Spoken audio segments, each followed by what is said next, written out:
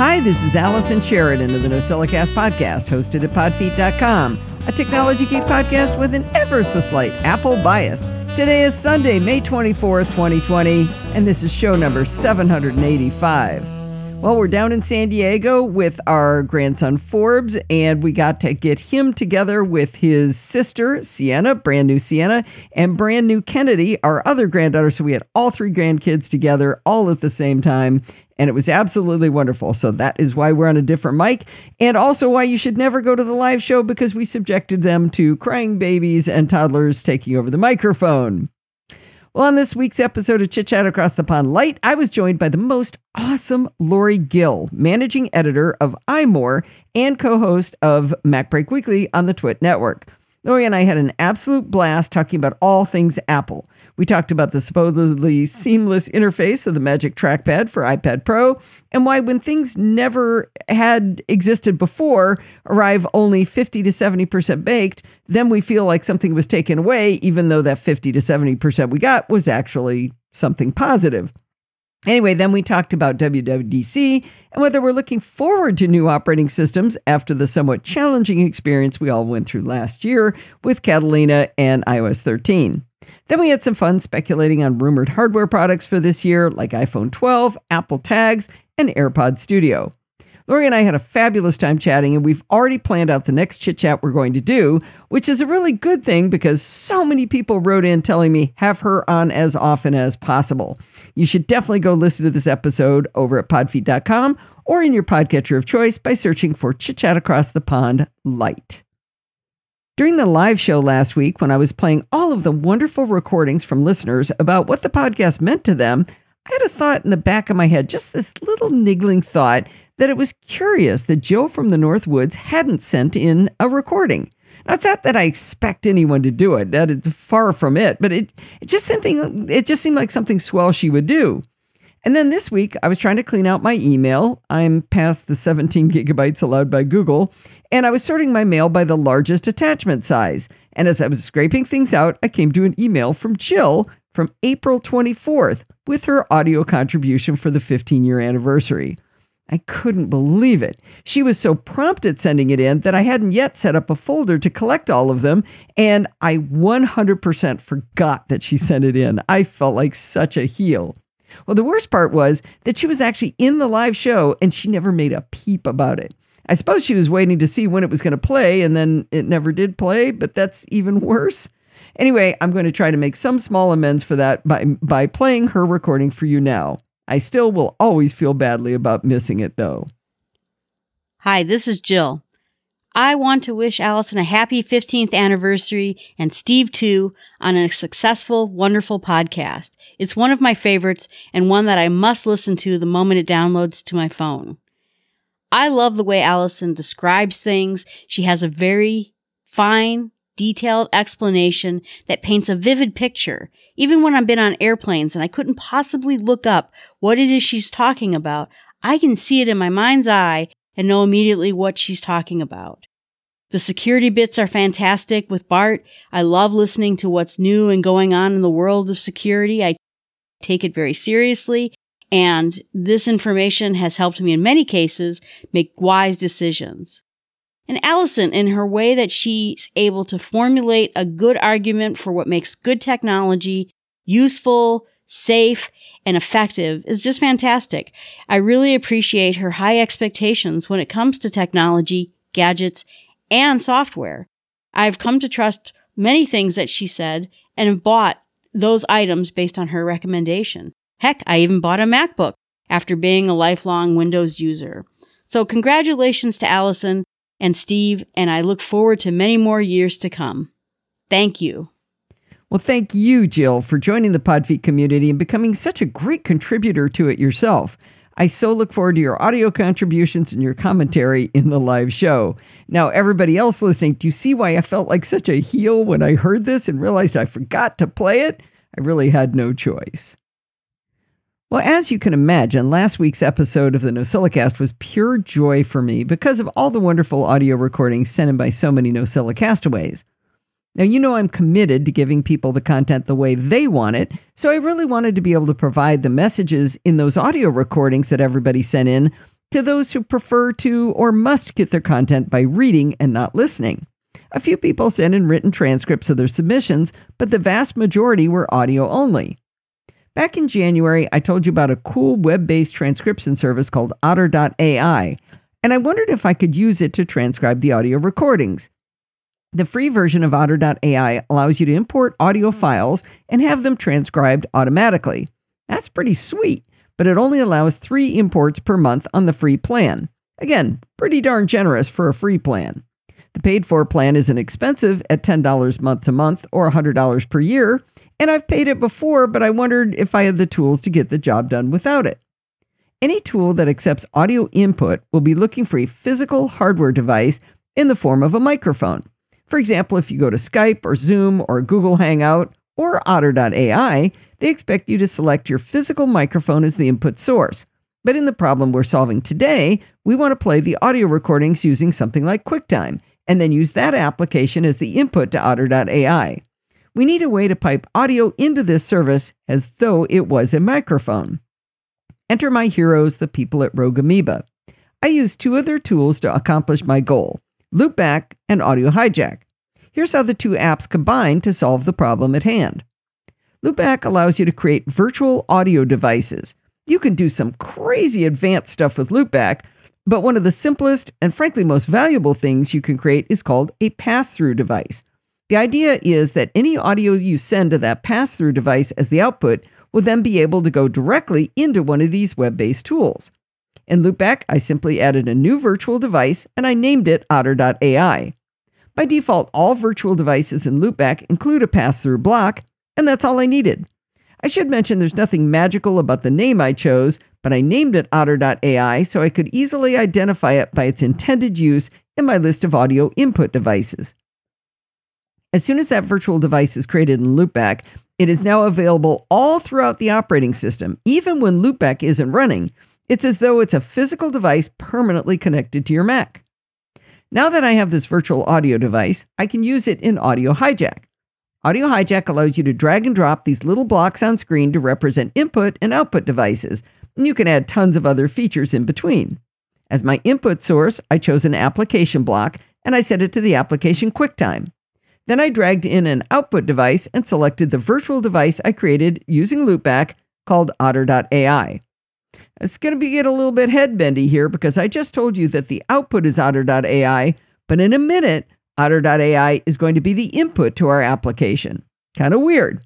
Pass-through devices from Loopback are sort of magical that way. Since they aren't physical devices, they can act as either input or output, and sometimes both at the same time.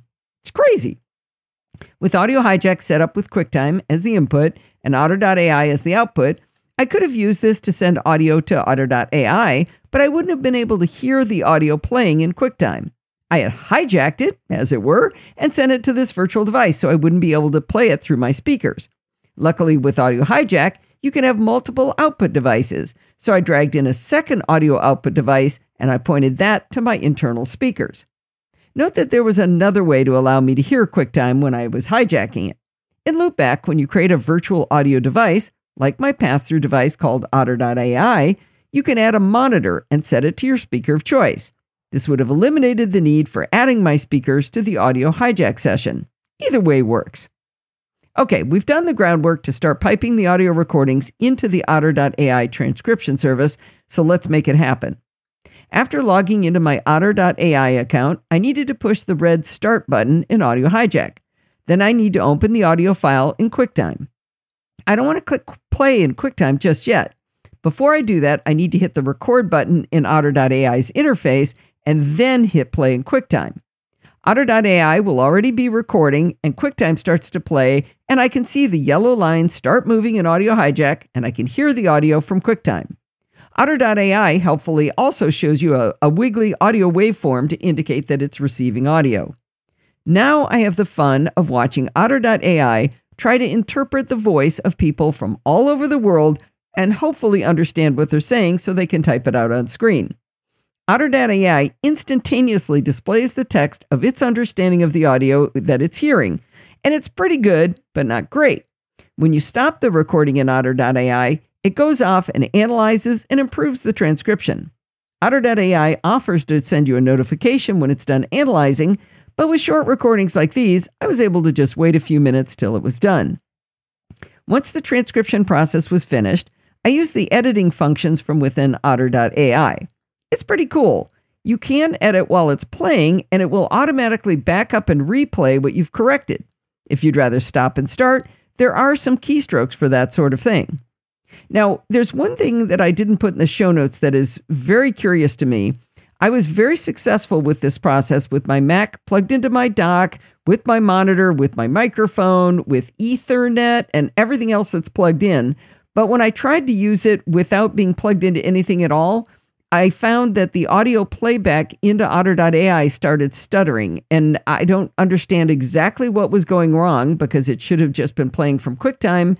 I don't understand why it would have stuttered. I don't really know quite what was going wrong with it, but when I was plugged into everything, it could have been power, it could have been Ethernet. I'm not really sure why it didn't work well.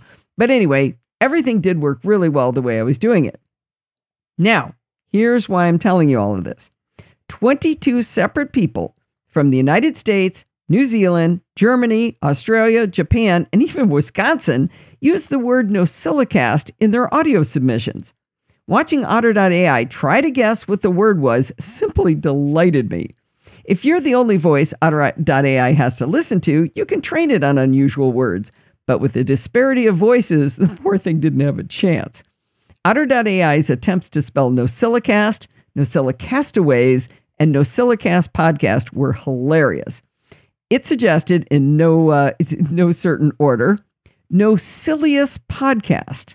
Now, Silius is Siliceous.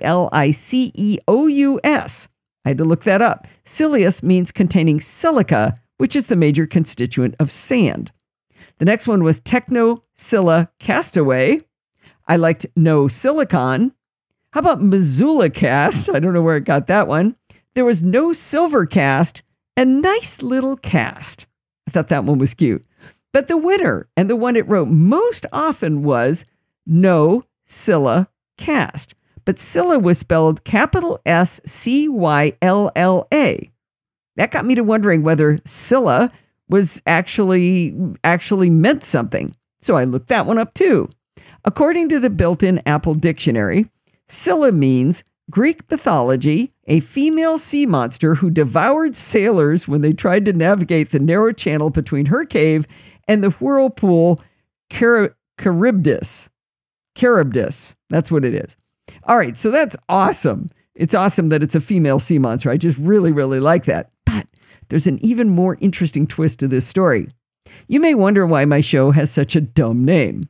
I had a dear friend named Eric who unfortunately passed away at a young age. He was one of the most brilliant and hilarious people I've ever known. Buried in the about pages of podfeed.com, there's an email Eric sent to me in December of 2003, which was the basis for the name of the NosillaCast podcast. Here is an excerpt from that email. It occurred to me that your name, spelled backwards, is Nosilla. This may be something you have already considered, but it made me think of a giant Japanese monster. Or a nasal spray. So this got me thinking about a great idea for a movie screenplay. A nuclear accident causes this giant monster to wake from its nest under the sea, and it comes ashore in Osaka. Instead of teeth or fangs or anything bloody like that, when its abdomen is squeezed, it emits a misty spray out of its butt, which will cause all of the nasal membranes of the Japanese people to shrink to such an extent that their nasal cavities become overly large. This results in massive chaos as karaoke bars all around the island are filled with these little Japanese men singing like Barry White. If I can sell this screenplay, I will cut you in on the deal because you are my inspiration. I want to get John Houseman to play the monster if he's available and still alive, and Britney Spears will be his love interest. So, I now realize that Eric's idea was not original at all. He was simply plagiarizing Greek mythology. And to think I dedicated the show partially to him. You might also understand why when people ask me where I got the idea for the name of the show, I say it's my name spelled backwards, and then I quickly change the subject. Well, our hero of the week is Zohar Zimmerman. Zohar went to podfeed.com/Patreon and pledged his hard-earned dollars to support the NosillaCast. He showed that he gets value out of the podcast by giving some value back. The cool thing is that Zohar is 100% in control of how much he pledges and the frequency of his pledge, and he can cancel it at any time that he feels it isn't right for him. I simply love that. Thank you, Zohar, for your generous support of the Podfeet podcast. 2 weeks ago, I told you about a $16 camera kit for mobile phones from a company called Creaser. My title questioned whether that could possibly be any good. As I explained the downsides of a cheap kit like this, lens aberration, for example, I also explained I was having a great time with it. Now I thought it was totally worth the $16 I spent. Since then, I've continued to enjoy that kit even more. As you recall, this kit came with a 1.5x macro and a 0.6x wide-angle lens. You can use the macro lens alone or the macro plus wide-angle, but the wide-angle can only be used with the macro lens already attached. Since these lenses can only fit over one of your phone's lenses, if you have a fancy phone with 2 or even 3 lenses, you can only use the primary lens with this lens kit. That eliminates special functions like 2x zoom, wide angle, and portrait photography when using the Creaser lenses. But after writing up this article, I realized that some special functions don't require anything but the primary lens, like 1x video and even slow-mo. For Mother's Day, Steve and my kids got me an embarrassment of flowers, and all 3 bouquets included my favorite flower, the lily. Lilies smelled fantastic, especially the star lily. In the center of the lily are several stamens with boat-shaped anthers on the end that are designed primarily to sprinkle reddish-brown pollen all over your counter, which stains absolutely everything. The reason I'm giving you this important information is because of something Dorothy said. When she got me back into the kick of macro photography, she said that you'll start to notice things you never saw before because you weren't looking closely enough. I put the macro lens on my iPhone and I got up super close, less than 1 inch away from these boat-shaped anthers sprinkling pollen all over the place. And as I was getting close, I bumped the flower with my hand. To my delight, I noticed that the anther are actually suspended on a point of the stamen and they pivot on that point. That's when I got the idea to do a slow-mo video of that tiny anther rocking on the point of the stamen. It is such a cool video. I put the 11-second long slow-mo video in the show notes, of course. As a reward to Dorothy, I sent her a really cool macro shot of a snail. I did that because she hates snails. At the end of my discussion about that $16 camera kit, I told you I found an $11 kit from Creaser that might be even more fun. So to hold off on buying that first one until I got the second one and gave it a play. You don't want to waste $16, right? All right, this $11 kit comes with a crazy amount of stuff. It comes with a 12x telephoto lens, which was the main reason I wanted to try this kit. It comes with a 198-degree fisheye lens, and then a 1.5x macro lens, and the 0.63x wide-angle lens, and it says attached together. There's a phone holder for the tripod. There's a tripod, 2 phone clips, a handy carrying bag, and enough lens caps that you will always seem to have a couple of them left over. As I mentioned, the 12x telephoto, which they call a zoom, but it's really a telephoto, was the real attraction for me in this kit. I've been in so many situations where if I just had a long lens for my iPhone, I've been able to get that one shot. Well, aligning the original kit's lenses to my iPhone's primary lens is absolutely trivial because you can see through the lens attachment to your phone's lens. Makes it super easy to get it just right. The 12x zoom, or telephoto from Creaser, is really long, which means you actually can't see through it to your camera lens. The opening is also much smaller, so it's actually a bit tricky to get it aligned. I found that no matter how I wiggled it around, I got some vignetting on one corner. I decided I could just crop that out in post. Now, I said the zoom is long. It's nearly 4 inches long and 1.25 inches in diameter. That's 10 centimeters by 3.5 centimeters for those of you of metric persuasion. The length and power of the telephoto mean that you lose a lot of light with it. In a practical sense, I found that taking photos indoors with the telephoto, my iPhone 11 Pro would go into night mode where it took a series of 1-second exposures and stacked them. If you don't have a phone with that feature, your photos might be blurry or too dark if you use this lens indoors. Now, you might think that focusing that far away with the 12x zoom would be problematic, But this little telephoto actually has a focus ring that works remarkably well. Remember, the entire kit with 4 lenses and a tripod is $11. Now, I think the reason it's so easy to focus this long telephoto lens is because you have a great display to see how well it's focusing. Instead of a tiny LCD display inside a big girl camera, you've actually got like a 6-inch display of your phone to see if you're in focus. Now, outdoors during daytime, this lens had no problem in terms of light. I took a photo of the high voltage sign on the top of a power pole nearby, first with the 1X lens on the iPhone, and compared it to the 12X telephoto, and it really shows off how long this lens is. And in the photo in the show notes, you can also see the vignetting where I couldn't get it quite perfectly aligned. The lens quality is not great, of course, and I didn't expect it to be. The sharpness is isolated to only the very middle of the image. So while the words high voltage are fairly crisp in the center, as soon as you get out to the arms of the power pole, it gets blurry. I took another shot of a little bird watering stand up against a fence, and again, the quality of the lens is evident, and the vignetting. It's kind of a cool artsy-fartsy effect, though, and there's something very pleasing about this shot to me. One thing I neglected to mention in my previous review is that the lens clips they provide go right over your case. Not having to remove the case for your phone is probably the thing that makes these lenses most likely to be used. Speaking of the lens clips, I mentioned that this $11 kit comes with 2 of them. I thought at first they did this just to make it easier to swap between lenses. But for reasons I cannot fathom, the thread on the 12X telephoto is just barely different than the thread on the macro lens. I kept trying to thread one of them into one of the other clips, and while it looked like it should fit and it felt really close, it just wouldn't thread. So I switched to the second one, and it worked. I noticed a tiny instruction manual, and it actually said that they're dedicated clips. If I were trying to get cost down to $11 though, man, I would have made those threads the same. One final thought before we move into the other accessories. This little 12X telephoto lens can actually be used just with your eye like a monocular. That's pretty cool. I gave it to my grandson Forbes and let him run around with it, using it, as a monocular, like half a binoculars. And he loved it, and my daughter and son-in-law were like, oh, wait, don't break it. It's $11. I mean, the whole kit is $11. I would still have 3 lenses left after this was broken. So it's not a big deal. Might be fun just for that purpose.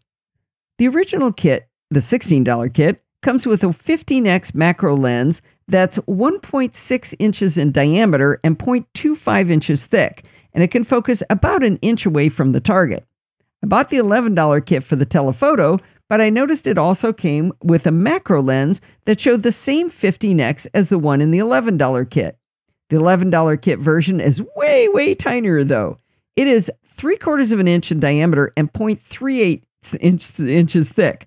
I'm talking the size of like maybe 2 dimes stuck together. I slapped on the macro lens from the $11 kit, and I was sad to find out that it didn't really work as a macro lens at all. I took a bunch of comparison shots to see how the primary lens of the iPhone 11 Pro and that same lens with the tiny version of the 15x macro compared. I couldn't focus any closer to the target with the macro than I could with my iPhone. I was disappointed, and I actually started penning a letter to Creaser. They include an email address in that tiny manual. I wasn't shaking my fist or even wagging my finger at them. Again, $11. But I thought it was interesting that all of the other lenses did something, but the macro didn't do anything at all. Before sending, though, I wanted some better comparison shots. I took some photos of the tiny fisheye lens. It's a nice small target to sit in one place on my desk. I took a closer look at the shots, and I noticed that the background was bendy and distorted with the tiny macro and not distorted on the regular iPhone lens photos. I still didn't send my email, but I got started writing this article up. I wanted to make sure I got all of the specs right, and that's when I noticed something interesting. In the description of the macro lens, which you actually heard me read, it says, macro lens and wide angle, attached together. I took a closer look at my lens, and sure enough, this itty-bitty, teeny-weeny lens was actually 2 lenses screwed together. I unscrewed the wide-angle lens from the macro, and now the macro was only 1/4 of an inch thick. That is crazy pants. I'm also not the first person to not realize the 2 lenses were attached to each other. In the ad on Amazon, it says, the macro lens and wide-angle lens are attached together while you receive them. Not lens missing. in all capital letters. Oh, well, I'm glad I didn't send that letter. More importantly, the macro lens now worked really well. I went back to taking photos of the tiny fisheye lens with the iPhone's primary camera and then with the itty-bitty macro lens, and the difference was extraordinary. I also compared that tiny macro with the macro from the original kit, and the images were really quite similar. It's funny to think that the original macro lens I got now feels massive to me, like I'm not carrying that around. This little 15x macro lens is so small you could keep it, literally in your billfold and never even notice it. The clip to hold it takes up a bit of room, 2.5 inches by an inch, but if you're super skilled at keeping your fat fingers out of the photo, you can actually handhold the lens to the iPhone and get a macro shot. Took me a long time to get one shot that looked any good. Well, like the original kit, the wide-angle lens only functions when screwed onto the macro lens. And like the stupid, expensive $16 version, who spends that kind of money? At 0.63x, it's pretty close to the iPhone 11 Pro's 0.5x in wide-angleness.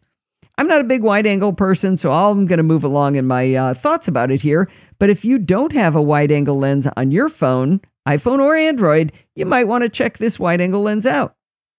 Well, the real party in this kit is the fisheye lens.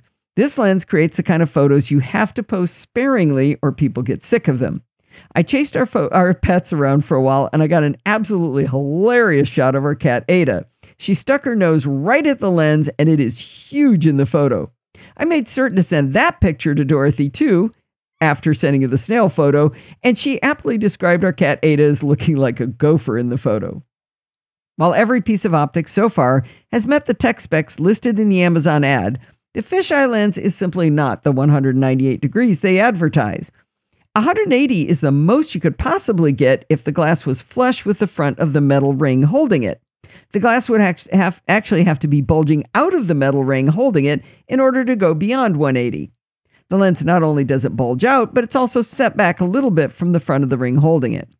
In my super accurate measurements using a protractor I saved of my dad's from the 1960s, the whole protractor is only 1.5 inches across.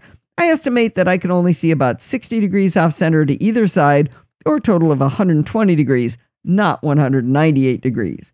This inaccuracy in the spec does not detract one little bit from the giggle I get each time I look at the ridiculous photo of my cat. Okay, I can't believe I'm still not done telling you about everything you get for $11 from Creaser with this kit.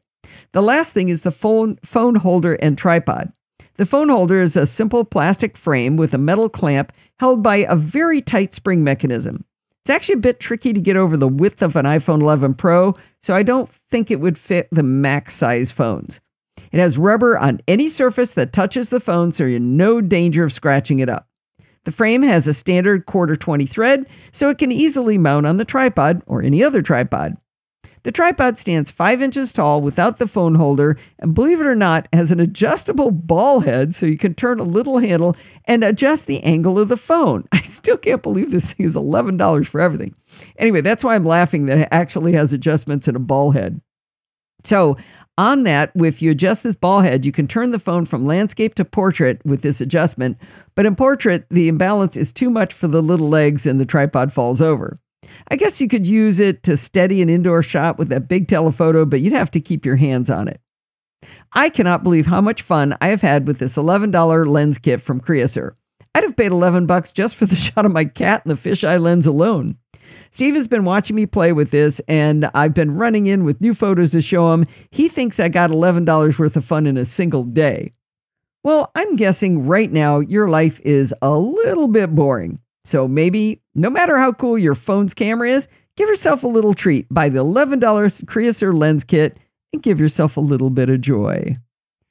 I've been having some interesting fun with the keyboards for my Mac in the last few weeks. By fun, I mean aggravation, fiddliness, and experimentation. Let's lay out my use case first so I can explain the problem to be solved. I probably should use a desktop instead of a laptop for my podcasting work and then have a laptop for when I'm mobile. But I really like having everything on the same machine. My MacBook Pro spends a great deal of its life acting as a desktop plugged into an external monitor with an external keyboard and trackpad. When I first started with this setup, I was using the original Apple wireless keyboard.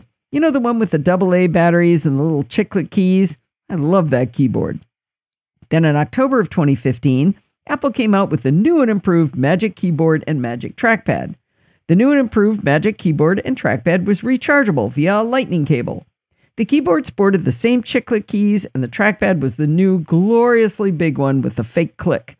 The overall design of both devices was much improved, and I was immediately a fan and never looked back. A few weeks ago, though, my beloved Magic Keyboard started acting weird. There started to be a lag between when I typed on the keyboard and when text would come out on screen. I was also getting a lot of typos. I'm a touch typist, and that was pretty unusual for me. It was intermittent, which is always fun, and was driving me crazy. The first thing I thought of was maybe I was having a battery problem. Usually I get a pop-up telling me to charge the device, but it was pretty easy to just plug in a lightning cable just in case. The minute I did that, the problem completely stopped. I was able to type without any lag at all. I left it plugged in for a while, but when I unplugged it, the problem immediately came back. If plugging it in solved it, and it wasn't a battery problem, then it must be a Bluetooth problem. Something might be interfering with the signal. Turns out Bluetooth is at 2.45 gigahertz, which is awfully darn close to one of the Wi-Fi bands, so that meant there were a lot of potential contributors to interference. I spent some time pondering what I might have changed recently in terms of 2.4 gigahertz devices, but I couldn't think of any likely candidates as the root cause. Of course, I turned Bluetooth off and on again, as one does, but it didn't help. While I continued to ponder Bluetooth as the root cause without success, I tried to think of other things that could be wrong. Maybe the keyboard itself was actually failing. That poor Magic Keyboard had really put in some hard time. I write approximately 5,000 words per week just for the blog alone, not counting anything else I do. So in the 4 years and 7 months I've owned that poor thing, it has typed at least 1.2 million words. Maybe it was time to let her go into retirement. I decided to order a new Magic Keyboard from the Apple Store. I wasn't sure how long it would take to get a new keyboard, and this one was driving me batty. I needed another keyboard to use while I awaited the new one's arrival because it really was unbearable. I have that brand new Magic Keyboard for the iPad Pro, and I wondered, is there some way I could use that with my Mac? Surprisingly, the answer is yes, with a little trick. On later model Macs, with later model iPads, all running the latest operating systems, you can enable a feature called Sidecar that allows you to use the iPad as an external monitor. Once you've got that working, any keyboard connected to the iPad becomes a keyboard for the Mac while Sidecar is enabled. If this worked well, it would do two things. I'd be able to type on my Mac without losing my mind, and if the root cause of the Mac's Magic Keyboard problems was Bluetooth interference, maybe the iPad's Magic Keyboard would exhibit the same lag problem. Interestingly enough, using Sidecar, there was no lag whatsoever using the iPad's Magic Keyboard.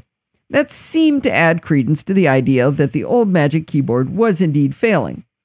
But there's still the question of the actual usability of the Magic Keyboard for iPad as a keyboard for the Mac. There were a couple of things that made it less than a stellar experience to live in Sidecar. Let me ask you this. How many times do you use Command-Tab to switch apps? I use it all the time. But it does nothing at all when you hit those keys on the iPad in Sidecar mode. Command-Space doesn't launch Spotlight either. Now, if you're not in Sidecar mode on the iPad, these keys do what they're supposed to do, but when you're in Sidecar mode, they don't do anything at all. Also, the lack of a function key means I can't do a true delete by using function backspace, and I actually use that all the time too. The other weird thing is something I mentioned in my review of the Magic Keyboard for iPad. The trackpad on the iPad keyboard doesn't work in Sidecar, which is really annoying. It seems that the Sidecar developers and the Magic Keyboard people just didn't really talk to each other as much as they should have. I also tried using the Magic Trackpad for the Mac with Sidecar on iPad, which is sort of mind-bendy, but that kind of works as long as you don't reach and try to use the iPad's trackpad. Overall, it was a fun experiment to use the iPad's keyboard on the Mac, but enough weirdness to get on my nerves. I figured it was a good time to visit the shelf of abandoned hardware. You know the one. It's like the island of misfit toys in your closet or garage. It's got like old airport routers, random switches, and headphones you no longer use. Because you don't listen to my advice, and in fact, I don't listen to my own advice, most of these products are not labeled to tell you whether anything is wrong with them. I had quite a few keyboards of various vintages on the shelf of abandoned hardware. I have the original wired extended keyboard from 2007, which I hated basically from the day I got it. I know a lot of people love that keyboard, but I can't stand it. It's squishy and it's not a bad keyboard, right? It's just not what I like. I also feel that the extended keyboards are too wide for my setup because it makes me reach way too far to the right for my trackpad. I know Sandy says that she just puts it on the left and is able to do that, but I've never worked that out in my brain. Might be something to try sometimes just to challenge myself. Well, next up in abandoned keyboards were two of the Apple wireless keyboards from 2007 that I mentioned at the beginning. Got out some of my AA batteries and I gave them a try. One of them connected easily over Bluetooth, but it seemed to have a problem with intermittent doubling of keys.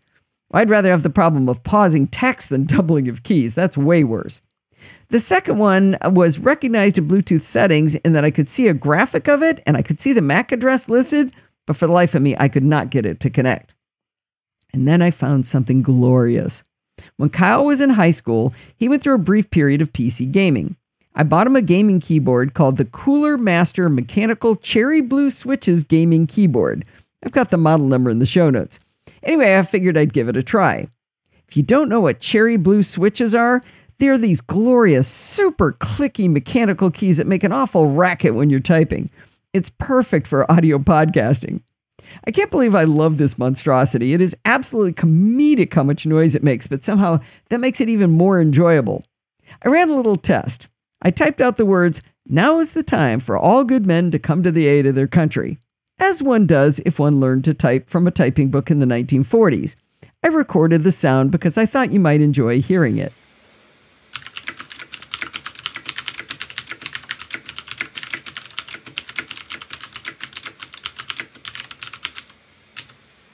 Isn't that awesome? I especially like the click at the very end. That must have been when I hit the period. Now, I know that it sounds like I'm just banging the keys, but that's actually normal typing. I remapped the modifier keys using system preferences so that I could use command properly, and it became pretty natural to use the Cooler Master keyboard. This keyboard is so silly that the key I mapped to command doesn't even have any words on it. It's not like I mapped control to command. It actually has a flame on it. And since it's supposed to be for gaming, ASD and W are bright red keys with chevrons on them, pointing left, down, right, and up. I'm a touch typist, so I don't need to see letters on the keys, but it's still pretty funny to look at.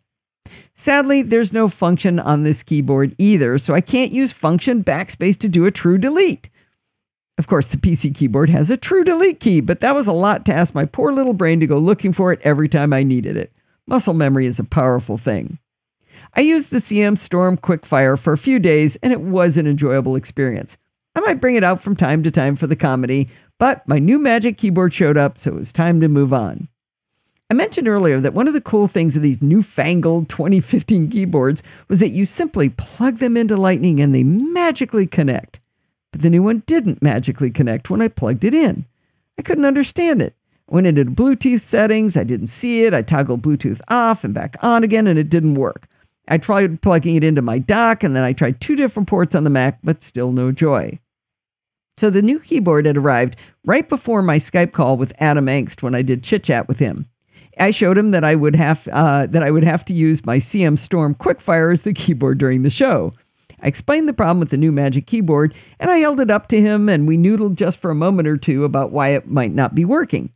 We recorded, and I had to resist my temptation to use that crazy keyboard at all because it was so loud. At one point, I wanted to go to tidbits.com to look something up that he was talking about, and I had to type each character very slowly so it wouldn't make too much noise. After recording, I did something completely unheard of. I looked in the box, and I found the manual for the keyboard. Now, 97.4% of you have been yelling the answer at your devices. You have to turn the keyboard on, dopey. I've been using this keyboard for nearly 5 years, and I turn it off every time I throw it in my travel bag, so I know there's an on-off switch. For some reason, I completely forgot. So, of course, the keyboard connected instantly when I plugged it in again. Guess what? It worked flawlessly, with no lag at all. Since the problem was kind of intermittent, I went back to the old Magic Keyboard, and I made sure that the delay was there. I swapped back to the new one, and there was no lag.